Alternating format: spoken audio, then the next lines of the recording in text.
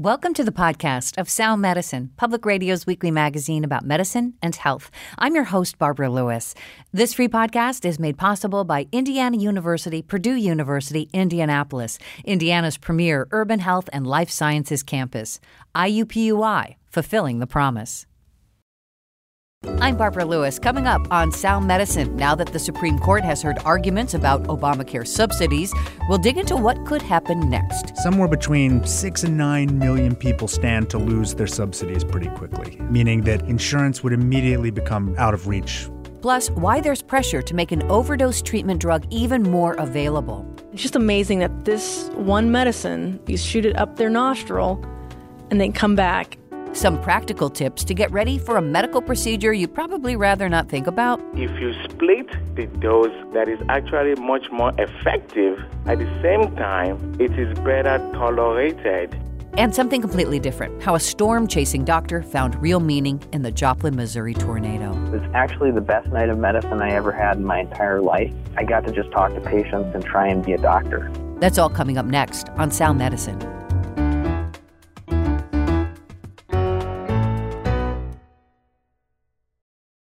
Sound Medicine is produced by WFYI in association with Indiana University and the IU School of Medicine and is presented in part by IUPUI, fulfilling the promise.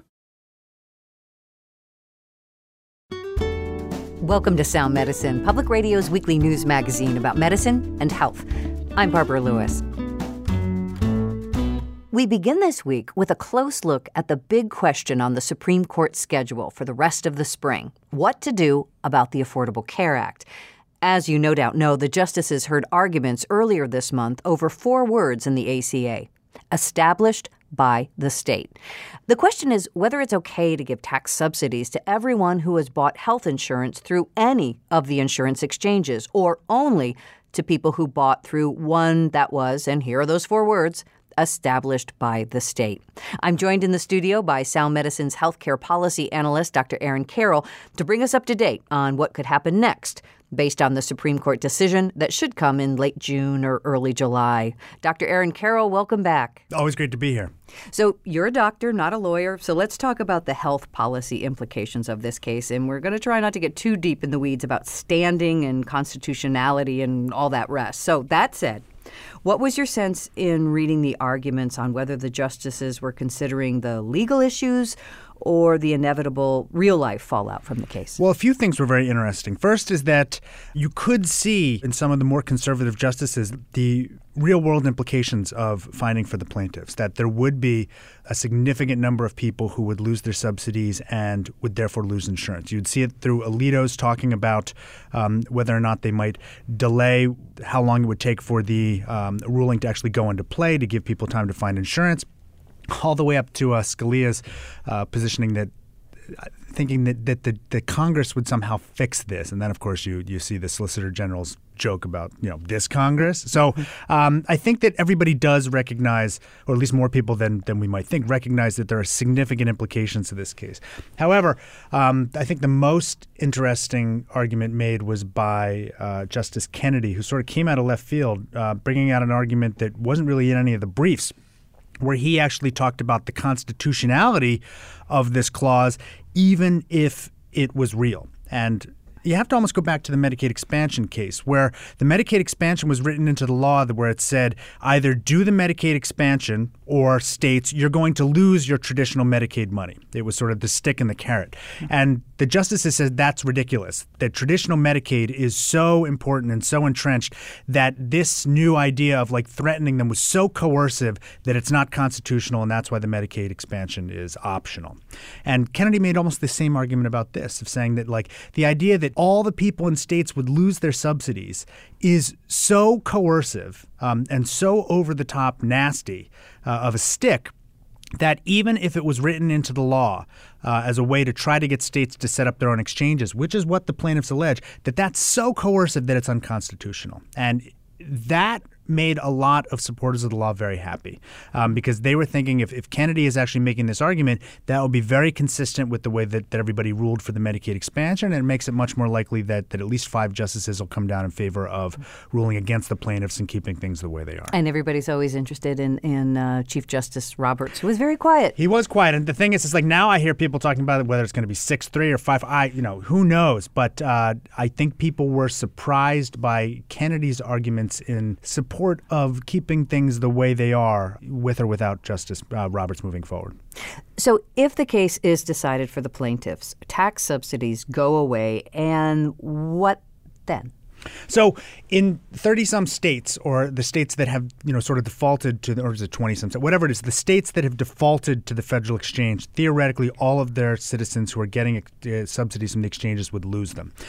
Some states will immediately fix things. I imagine a state that has accepted the Medicaid expansion has to really find a way to accept the subsidy money, because you're not going to sort of screw your middle class after having accepted money to help people at the low end of the socioeconomic spectrum. So I think many of those states will find a way to set up a state exchange as quickly as possible. There are also some administrative fixes that can happen at the federal government where, they could come up with some, nuances to say maybe a state could set up an exchange, meaning put a board together, and then immediately subcontract the work out to the federal government, which would, by the letter of the law, qualify for the federal subsidies, but would still, in spirit, allow the federal government to run the exchange. But there will be some states that theoretically could just refuse to fix things. And depending upon the number of states that refuse to fix it, somewhere between 6 and 9 million people stand to lose their subsidies pretty quickly, meaning that insurance would immediately become out of reach in expense. And even worse, that will immediately destroy the private insurance market in those states, where we'll have guaranteed issue and community rating, but no mandate or subsidies. And insurance will become very expensive very quickly. We'll get the death spiral. And at least another million or more people will probably find insurance too expensive for them to afford, even if they were willing to pay for it. Well, let's talk about that death spiral. That's the idea of healthy young people will leave the insurance pool if premiums are too high, and leaving just the sick or old people needing coverage, sending those premiums up and forcing even more people to drop coverage. So New York State, before the Affordable Care Act was put into play, had guaranteed issue and community rating, but no mandate or subsidies. They basically had the regulated market, but none of the sort of good things that came with the Affordable Care Act. And because of that, insurance companies had to give out policies, and they couldn't charge people more whether or not they were sick.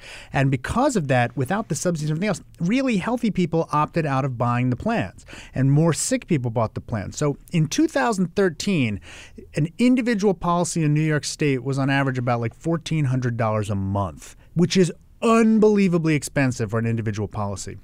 When the Affordable Care Act was put into play 1 year later in 2014, and now there were the mandate and the subsidies, the average price for an individual plan dropped to about $500 a month. So you see that when you have the subsidies and the mandate, insurance costs about $500 a month. Without it, it costs more than $1,400 a month. That's what's likely going to happen in all the states that lose the subsidies. Okay, but when we talk about a death spiral, we think catastrophe. We think of the whole plan just kind of collapsing.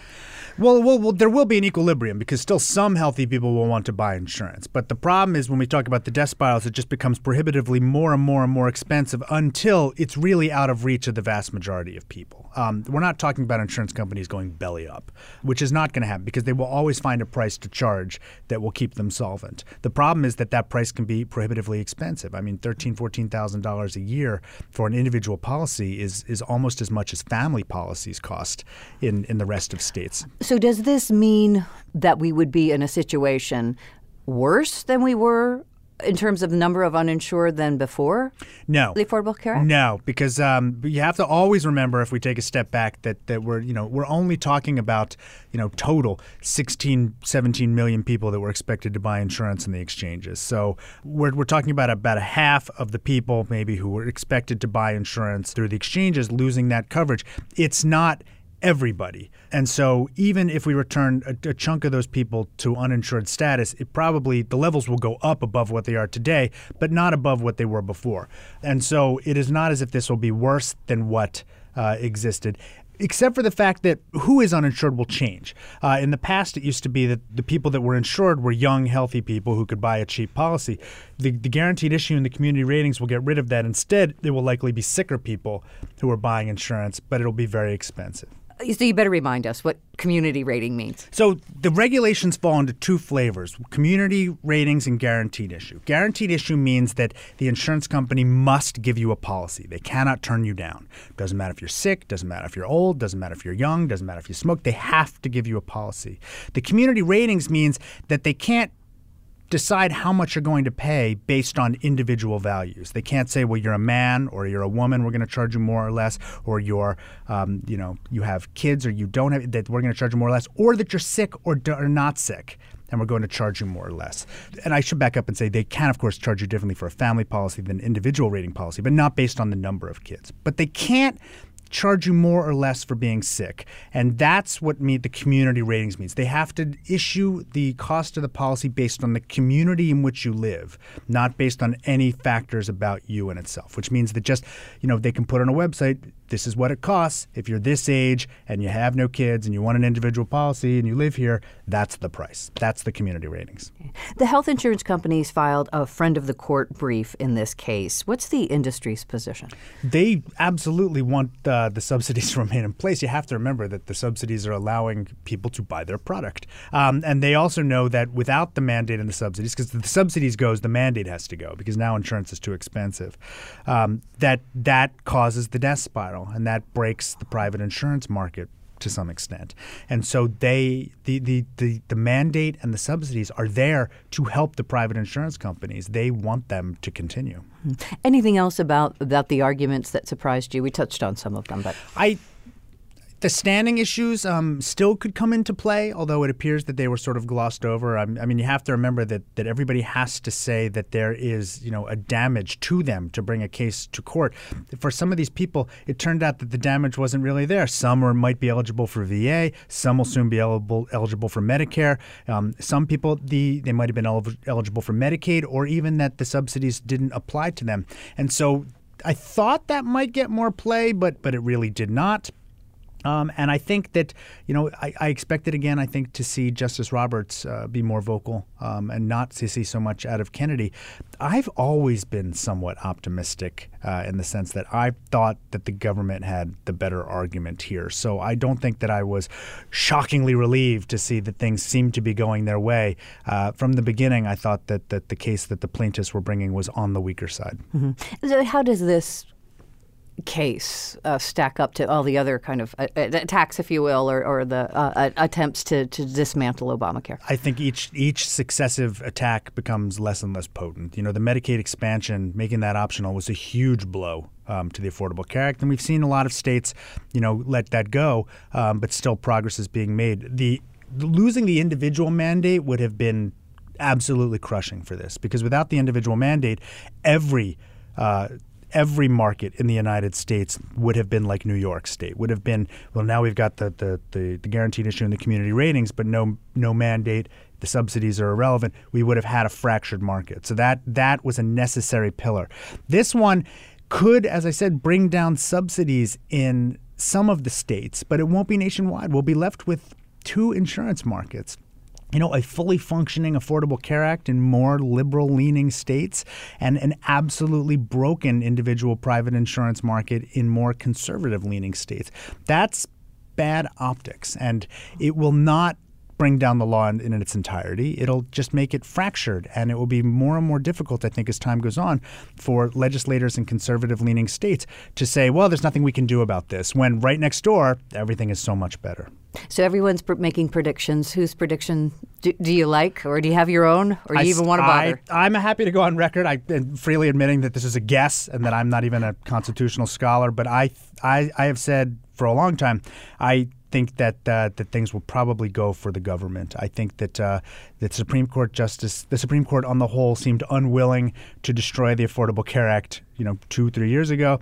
I think it's just as likely that they won't want to now, and I think the arguments this time are a lot weaker than they were the last time. And especially now that Kennedy sort of brought out this constitutionality argument, which they've already decided for Medicaid, I think it's much more likely that they're going to go for the government.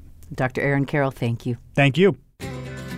And you can follow Dr. Aaron Carroll's blog, all about healthcare policy, at The Incidental Economist. We'll post a link at our website. Just go to soundmedicine.org.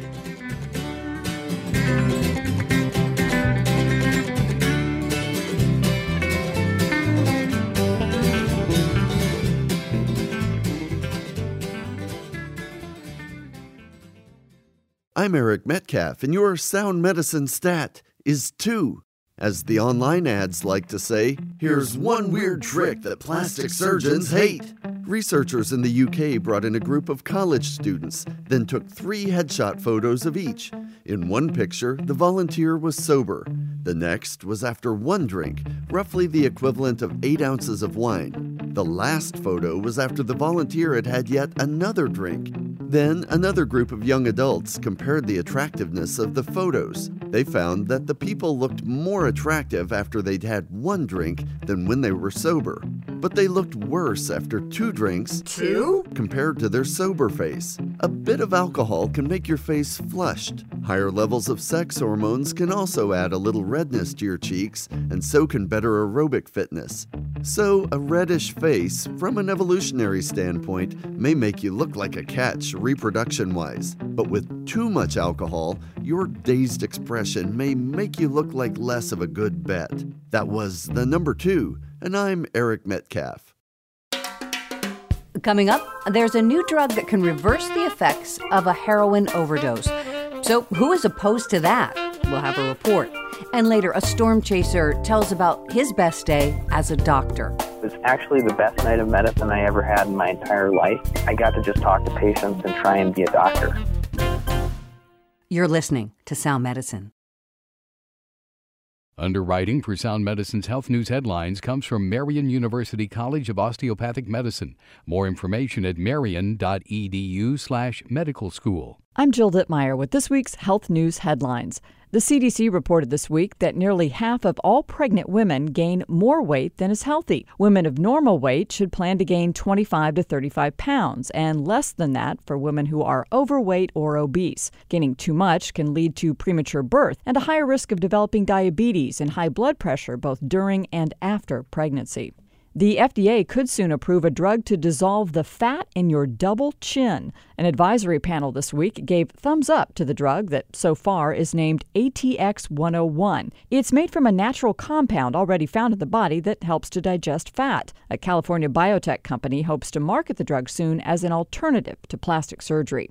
There was more evidence this week that the combination of depression and heart disease can be deadly. Researchers at Columbia University Medical Center in New York City monitored the mental health of 4,400 adults with coronary heart disease over the span of 6 years. At the end of the study, 1,300 had died, and half had reported both high stress and depression. One theory is that periods of stress can make the heart beat harder and faster, which raises the blood pressure and can lead to a heart attack and stroke. And finally, advice this week on what to do if you want your children to become narcissistic brats. Praise them all the time. Child development researchers at the University of Amsterdam reported that children whose parents overvalued them by bragging about their IQ or insisting they knew more than they really did, those kids were more likely to develop traits like superiority and entitlement. On the other hand, parents who were affectionate and encouraging but let their kids fail once in a while ended up with children with better self-esteem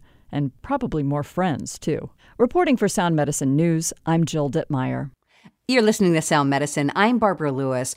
Naloxone is a drug that's been around for decades. Now it's being stocked in a lot of police cars and ambulances because of how effective it is in saving the life of someone who's had a heroin overdose.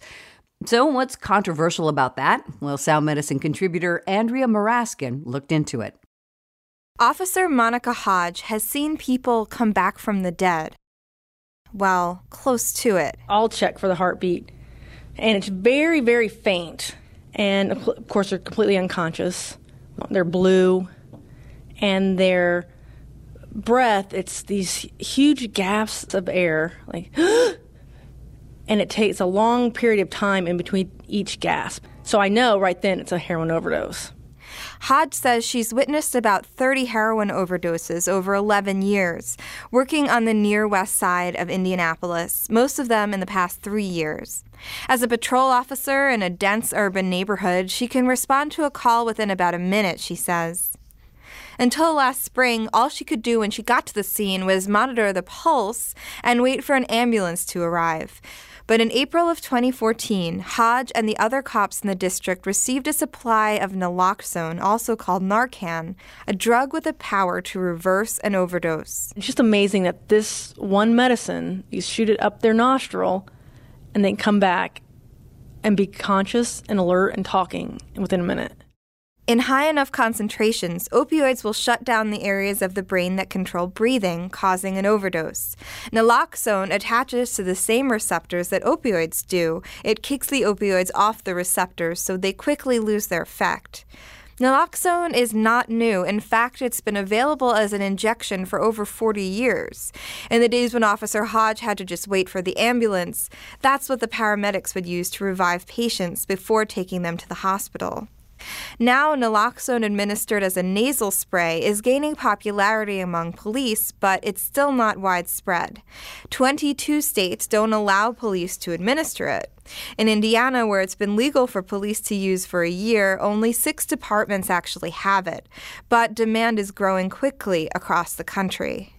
Overdose deaths related to prescription opioids climbed from 4,400 in the year 2000 to over 16,900 in 2011, a rise that has been linked to high prescription rates. Heroin deaths climbed from about 3,000 in 2010 to over 8,000 in 2014. In recent studies of young people who inject heroin, nearly half reported abusing prescription opioids first. Bailey Jacobs, 22, is a recovering heroin addict, 2.5 years clean. She started using heroin with her older sister, Riley, who was already addicted at the time. I enjoyed spending the time with her because I knew there was no other way really to spend time together. Bailey says her sister abused OxyContin before switching to heroin. Everybody was doing OxyContin, and so I think whoever made the decision to make them basically, you can't crush them up or snort them or do them in any way to get high. And I just remember hearing about it and her talking about how her and her friends had issues ever finding drugs because the pharmacies had made it so you can't do the drugs, in a way to get high. And so they were like, all right, and then we'll go the cheaper route. And pretty much from then on, it became more of a thing. People had heroin around. While manufacturers started making tamper-proof pills, many states, including Indiana, began tracking opioid prescriptions, making it harder to abuse the drugs. Indiana's Attorney General Greg Zeller is well aware that these policy changes have led to addicts switching to heroin, and he expects heroin use to get worse before it gets better. We're going to see more and more people cut off that shouldn't have as much access. But then you're going to have rates of heroin use skyrocket. That's a much harder problem, and you're going to need Narcan available to catch the people that are overdosing until we can get a better grip on the whole problem. In the face of this epidemic, advocates in Indiana are mobilizing to raise awareness about and funding for Narcan, a bill that would allow doctors to issue prescriptions to family members and friends of addicts, allowing them to save a loved one's life without waiting for emergency response, passed the state Senate unanimously in February and is headed for the House. Tell me one soul doesn't matter. Tell me there's one soul out here, one soul in this room that doesn't matter. You can't. Because we all matter. That's right. We need the Narcan to get into the hands, not just of the officers and the paramedics, us. A community meeting held by the local organization Hope Overcoming Heroin takes on a church-like feeling.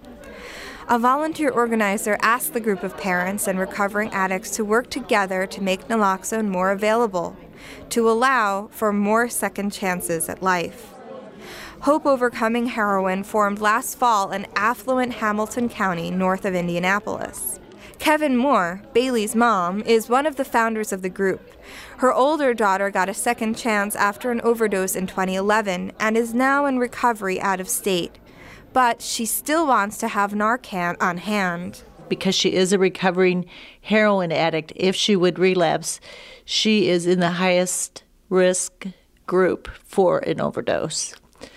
Because when heroin addicts, if they do relapse, they tend to use what they used before, and their body's not ready for it. At the meeting, the group addressed a concern they'd heard from community members, that making naloxone more available could enable addicts to continue using and push themselves to the brink of overdose, knowing that the drug would be there to save them. Kevin says addicts' brains don't work that way. So here, this great high, the last thing they remember was feeling fantastic. They don't even realize that they're near death or not breathing. And they wake up, and that Narcan not only has taken away the great high, they're sick. They're physically, they have withdrawal. Like, you go to withdrawal in 0 seconds once you get that Narcan. So they are angry at whoever just saved their life, because that was just the best buzz of their life.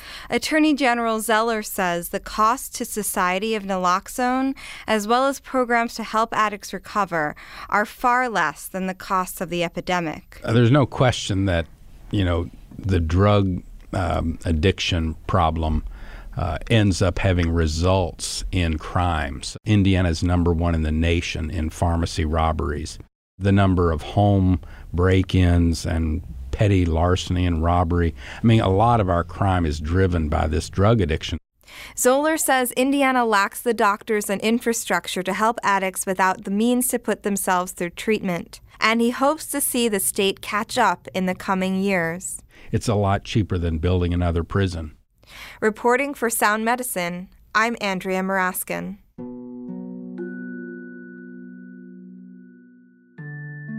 We've posted a number of resources about how naloxone works. They're at our website, soundmedicine.org.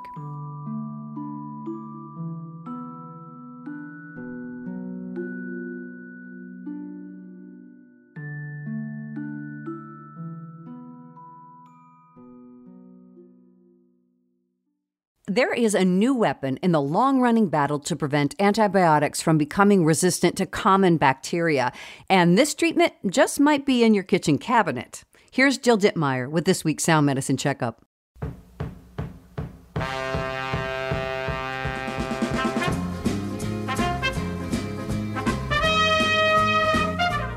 The buzz in Dr. Susan Meschwitz's lab surrounds the honey from the manuka plant.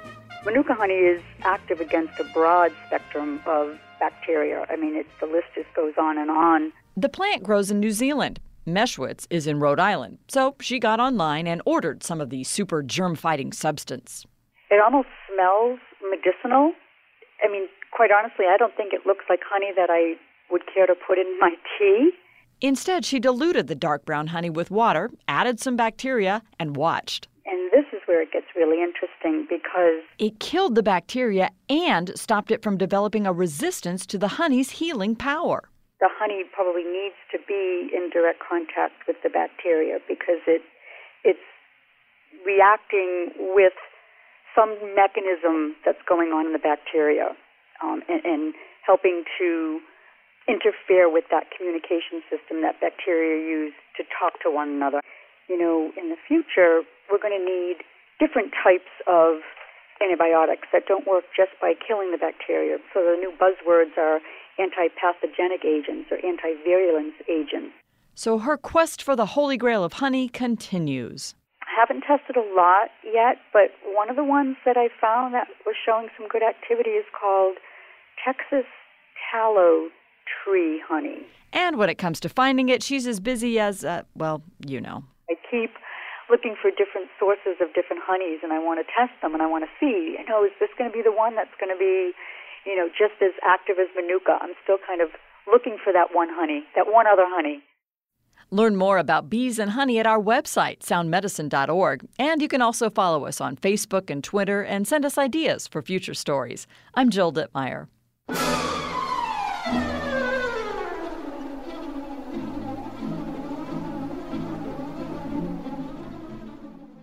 You can listen to Sound Medicine anytime by signing up for our free weekly podcast. It's at our website, soundmedicine.org. Plus, we're at Stitcher Radio, SoundCloud, Swell AM, and iTunes. Just search for Sound Medicine Radio Hour. Sound Medicine is produced by WFYI in association with Indiana University and the IU School of Medicine and is presented in part by IUPUI, Fulfilling the Promise. Welcome back to Sound Medicine. I'm Barbara Lewis. It's one of those medical rites of passage. You turn 50, your doctor tells you it's time for your first colonoscopy. Great. My next guest wants you to know that it's really not that bad, and it is important. And even though it's not something we usually talk about on radio, well, today we are. It'll be okay, I promise. Dr. Wally Ajumabi, welcome to Sound Medicine. Thanks for having me. Now, you have a special interest in helping people with the not-so-fun activity of preparing for a colonoscopy. Research has found that cleaning out the large intestine so it's really clean is one of the biggest issues that make people dread the screening. What type of stories do you tell your patients about this process? We know that bowel preparation is the most unpleasant aspect of colonoscopy. And so what I tell my patient is that even though this may be unpleasant, this is perhaps the most important aspect of colonoscopy. And what I usually tell them is that, one, your doctor has recommended that you perform a colonoscopy. If it's done for the purpose of screening for colon cancer, it is an important test. And then I explain to them the implications of a good bowel preparation. If the bowel is clean, your provider can see the colon mucosa very well. Your provider can identify polyps and can remove the polyps. And so when I explain to them the importance of an adequate bowel preparation, they know that even though this may be unpleasant, this is something they want to do. I try to give them tips that will make bowel preparation less unpleasant. So one of the tricks that I tell them is that you may want to refrigerate or chill your bowel preparation agent, because when it's cold, it's easier to take. If you split the dose of the bowel preparation, we found out that it's actually much more effective in cleaning the colon. At the same time, it is better tolerated compared to just taking everything at once. The other thing that I tell them is that they may want to use a straw instead of gulping down the liquid. When you use a straw, it seems to make the experience less unpleasant.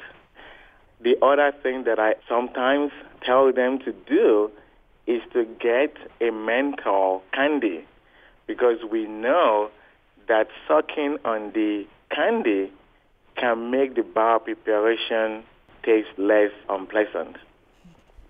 Now, a lot of times people would use Gatorade or something like that. I mean, are there any ones that seem to work better for your patients than others? The Gatorade Miralax combination appears to be quite popular among patients.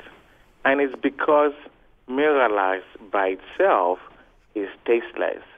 And so when they add Gatorade, compared to the other bowel cleansing agent, the taste may be preferable.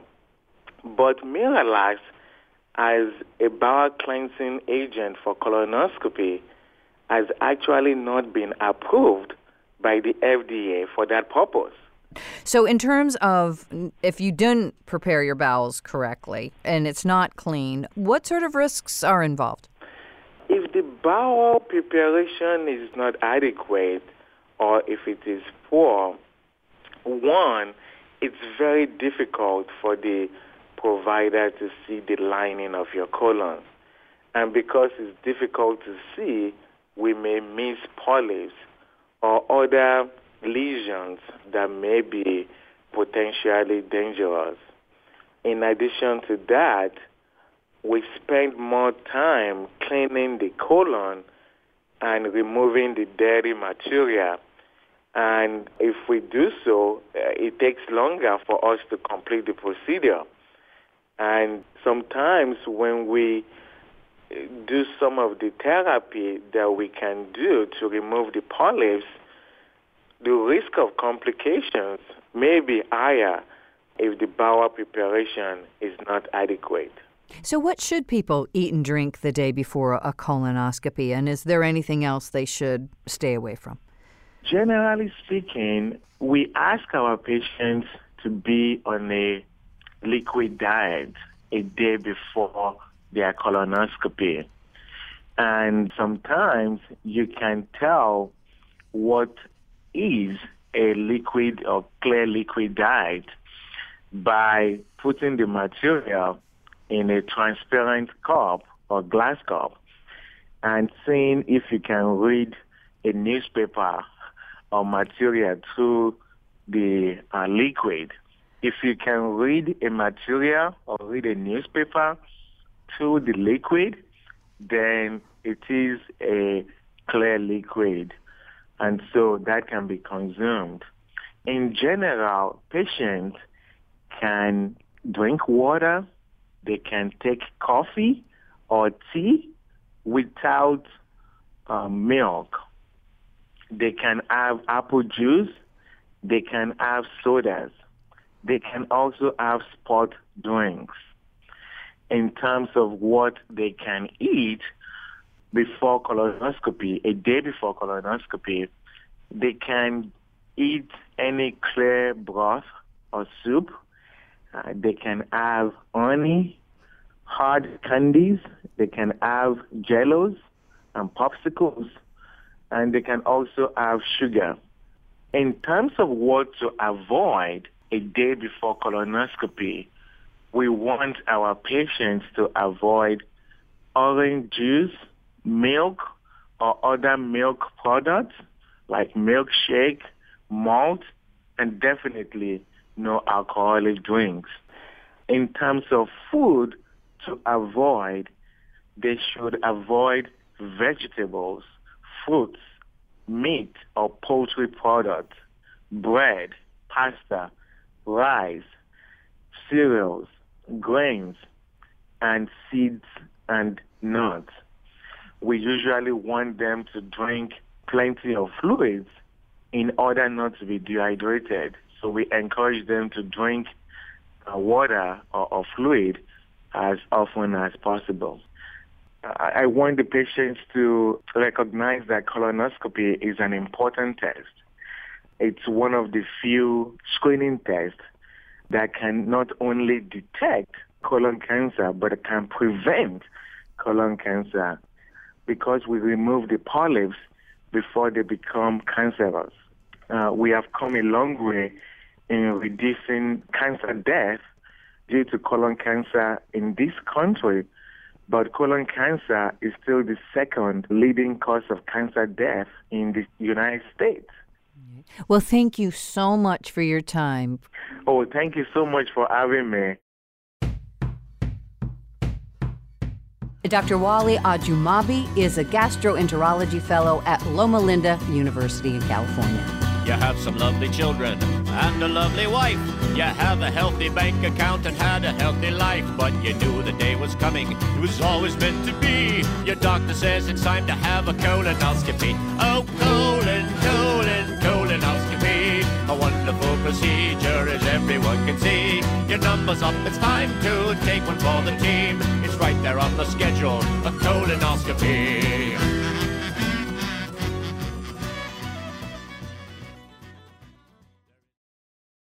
You're listening to Sound Medicine. And because you are, we're going to take a leap of faith here that you're interested in a wide range of science, including storms. Because recently, we were interviewing a doctor in Denver about an entirely different topic when we got to talking about his avocation as a storm chaser. Dr. Jason Persoff is a hospitalist. Every May, he takes time off from his duties, logging up to 4,000 miles chasing storms. He says he's a bit more cautious than those guys you see on TV, but he still gets right in the middle of things. What's really cool to me is the process of storm chasing takes a lot of my diagnostic acumen as a physician, because it turns out storms have an anatomy and a physiology. And the forecasting to me is this very elegant art of combining medicine and meteorology to try and figure out where the best storms will occur and to be there. And the reason I'm so drawn to it is it's a very spiritual experience for me. We live in an amazing country, and the countryside is spectacular when framed with severe weather. Obviously, I don't like the byproducts, the damage that happens from any of the severe weather. But there's something very zen about sitting in a cornfield with a thunderstorm around and being at one with these storms that are taller than Mount Everest, and they just form from water vapor. What a spectacular experience to be part of that.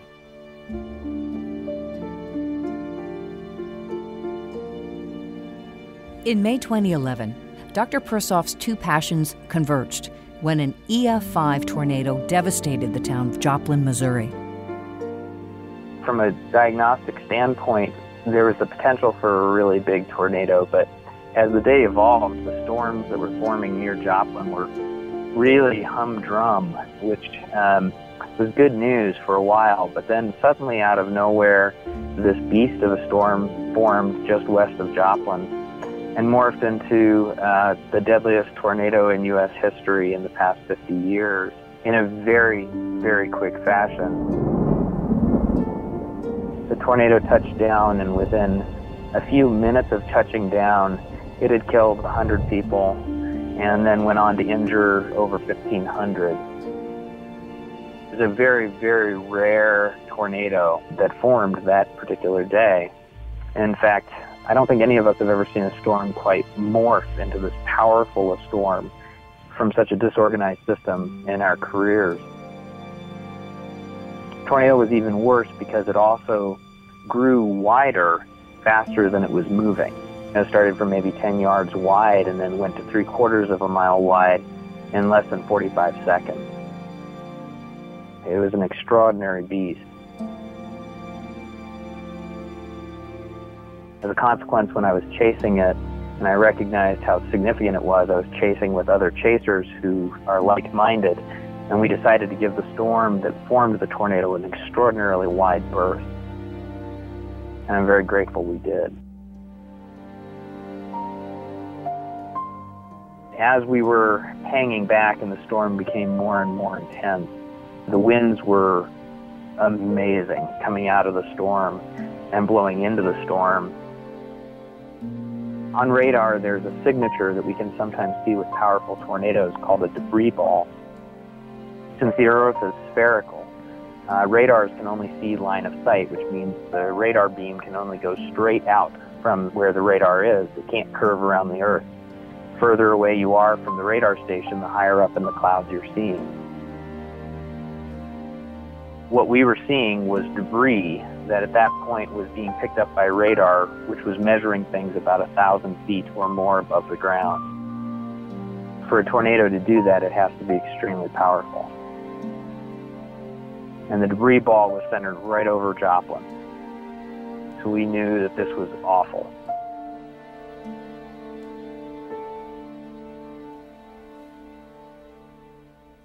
Another clue to the storm's severity: Persoff's car was heading east into the storm, about a half a mile from Joplin. He noticed that there was no traffic heading west, getting out of town. We set up a triage station on the highway when we first came across several semis that I had thought were in the tornado's path. The semis had actually been tossed quite a bit from just straight line winds, but we had assumed that it was the tornado's path. The wind at that point was around 80 miles per hour around the back of the storm. There was lightning everywhere, types of lightning which are unique to tornadoes. They were just these little strips and bits of lightning connecting to the ground, and torrential rainfall, not unlike a hurricane, but with much more lightning.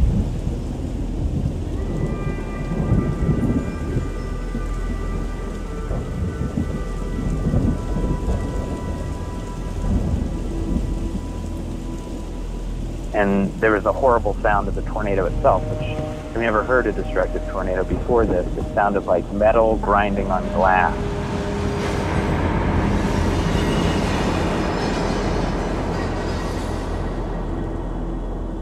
And it took a good 5 to 7 minutes before we saw the only emergency vehicle we would see, which was a police officer. I identified myself as a physician and stated that we were starting a triage place, but if they wanted me somewhere else, I'd be happy to go.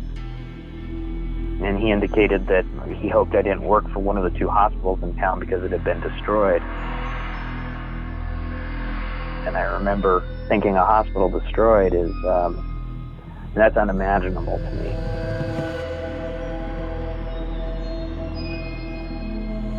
Here we are in the midst of all of this chaos and things, and we're sitting here just trying to explain how to get to the other hospital, and we're taking notes. And it occurred to me that we had to drive forward through this huge amount of debris to turn around so that we could get back on the highway to get back to the other hospital, which was Freeman Health System. And St. John's Hospital in Joplin had been destroyed.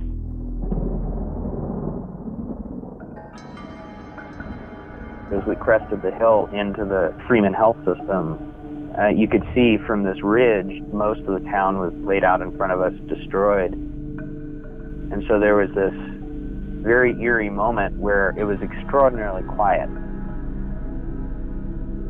Freeman Health System had suffered a power outage, so all of the fire alarm strobe lights were flashing, and you could see them flashing throughout the hospital, and it looked like a moment from The Walking Dead. But when we got into the hospital was on the ball, man. These guys were just all over that. And they were ready, and they were willing, and they were doing a great job, so it was easy to settle back down once I had such great leadership there to look to. So I assisted in the trauma bays initially and saw injuries that I'd read about in textbooks. I used to be an EMT, so this looked like a lot of what I'd read about, flail chest and other incredible injuries. I had the opportunity to be with patients at the end of their lives and also to help try to save some lives. It was clearly out of my element.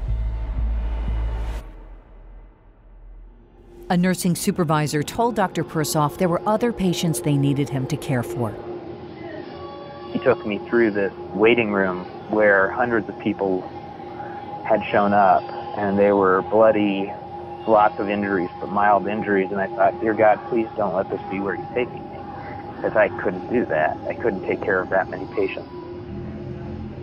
Instead, he took me over to where their discharge lounge had been, and there was a whole bunch of patients that were showing up there who had been basically taken out of St. John's Hospital, which had been destroyed, and placed in this discharge unit. And these were medical patients, with a huge exception. They were medical patients who, some of them had witnessed the roof flying off their hospital just minutes before. All of their records were gone. No reference point, which frustrated some of the patients that it was an electronic medical record. Can't you look it up? No, I think your electronic medical records are somewhere closer to Tennessee now.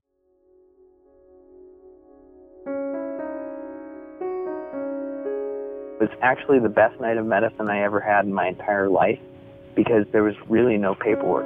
I got to just talk to patients and try and be a doctor. In my career, there's never been an opportunity quite like that. There was no billing or coding to worry about.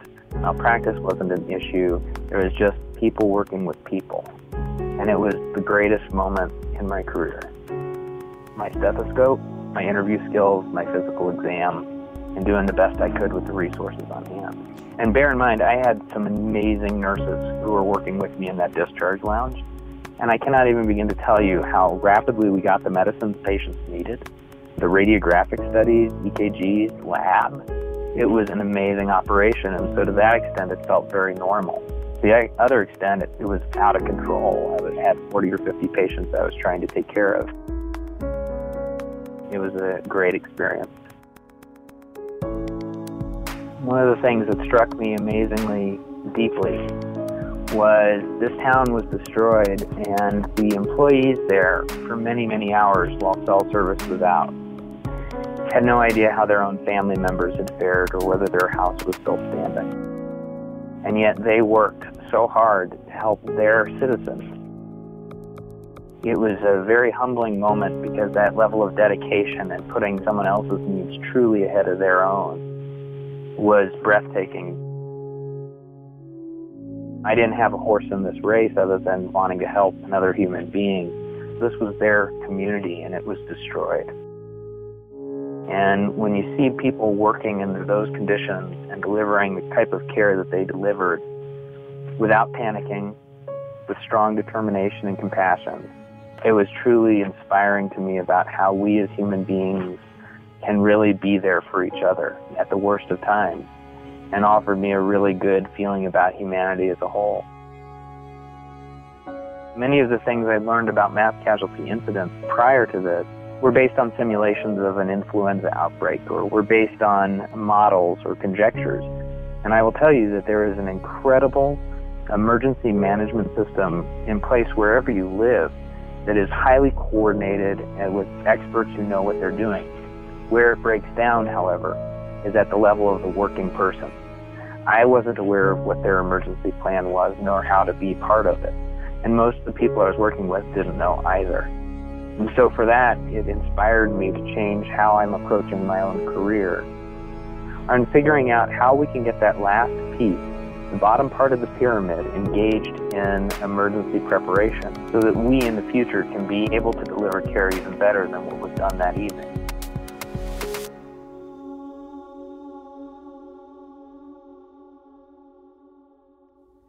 That's Dr. Jason Persoff. He's a hospitalist in Denver, and we've posted some of his more remarkable storm videos. They're at our website. Just go to soundmedicine.org.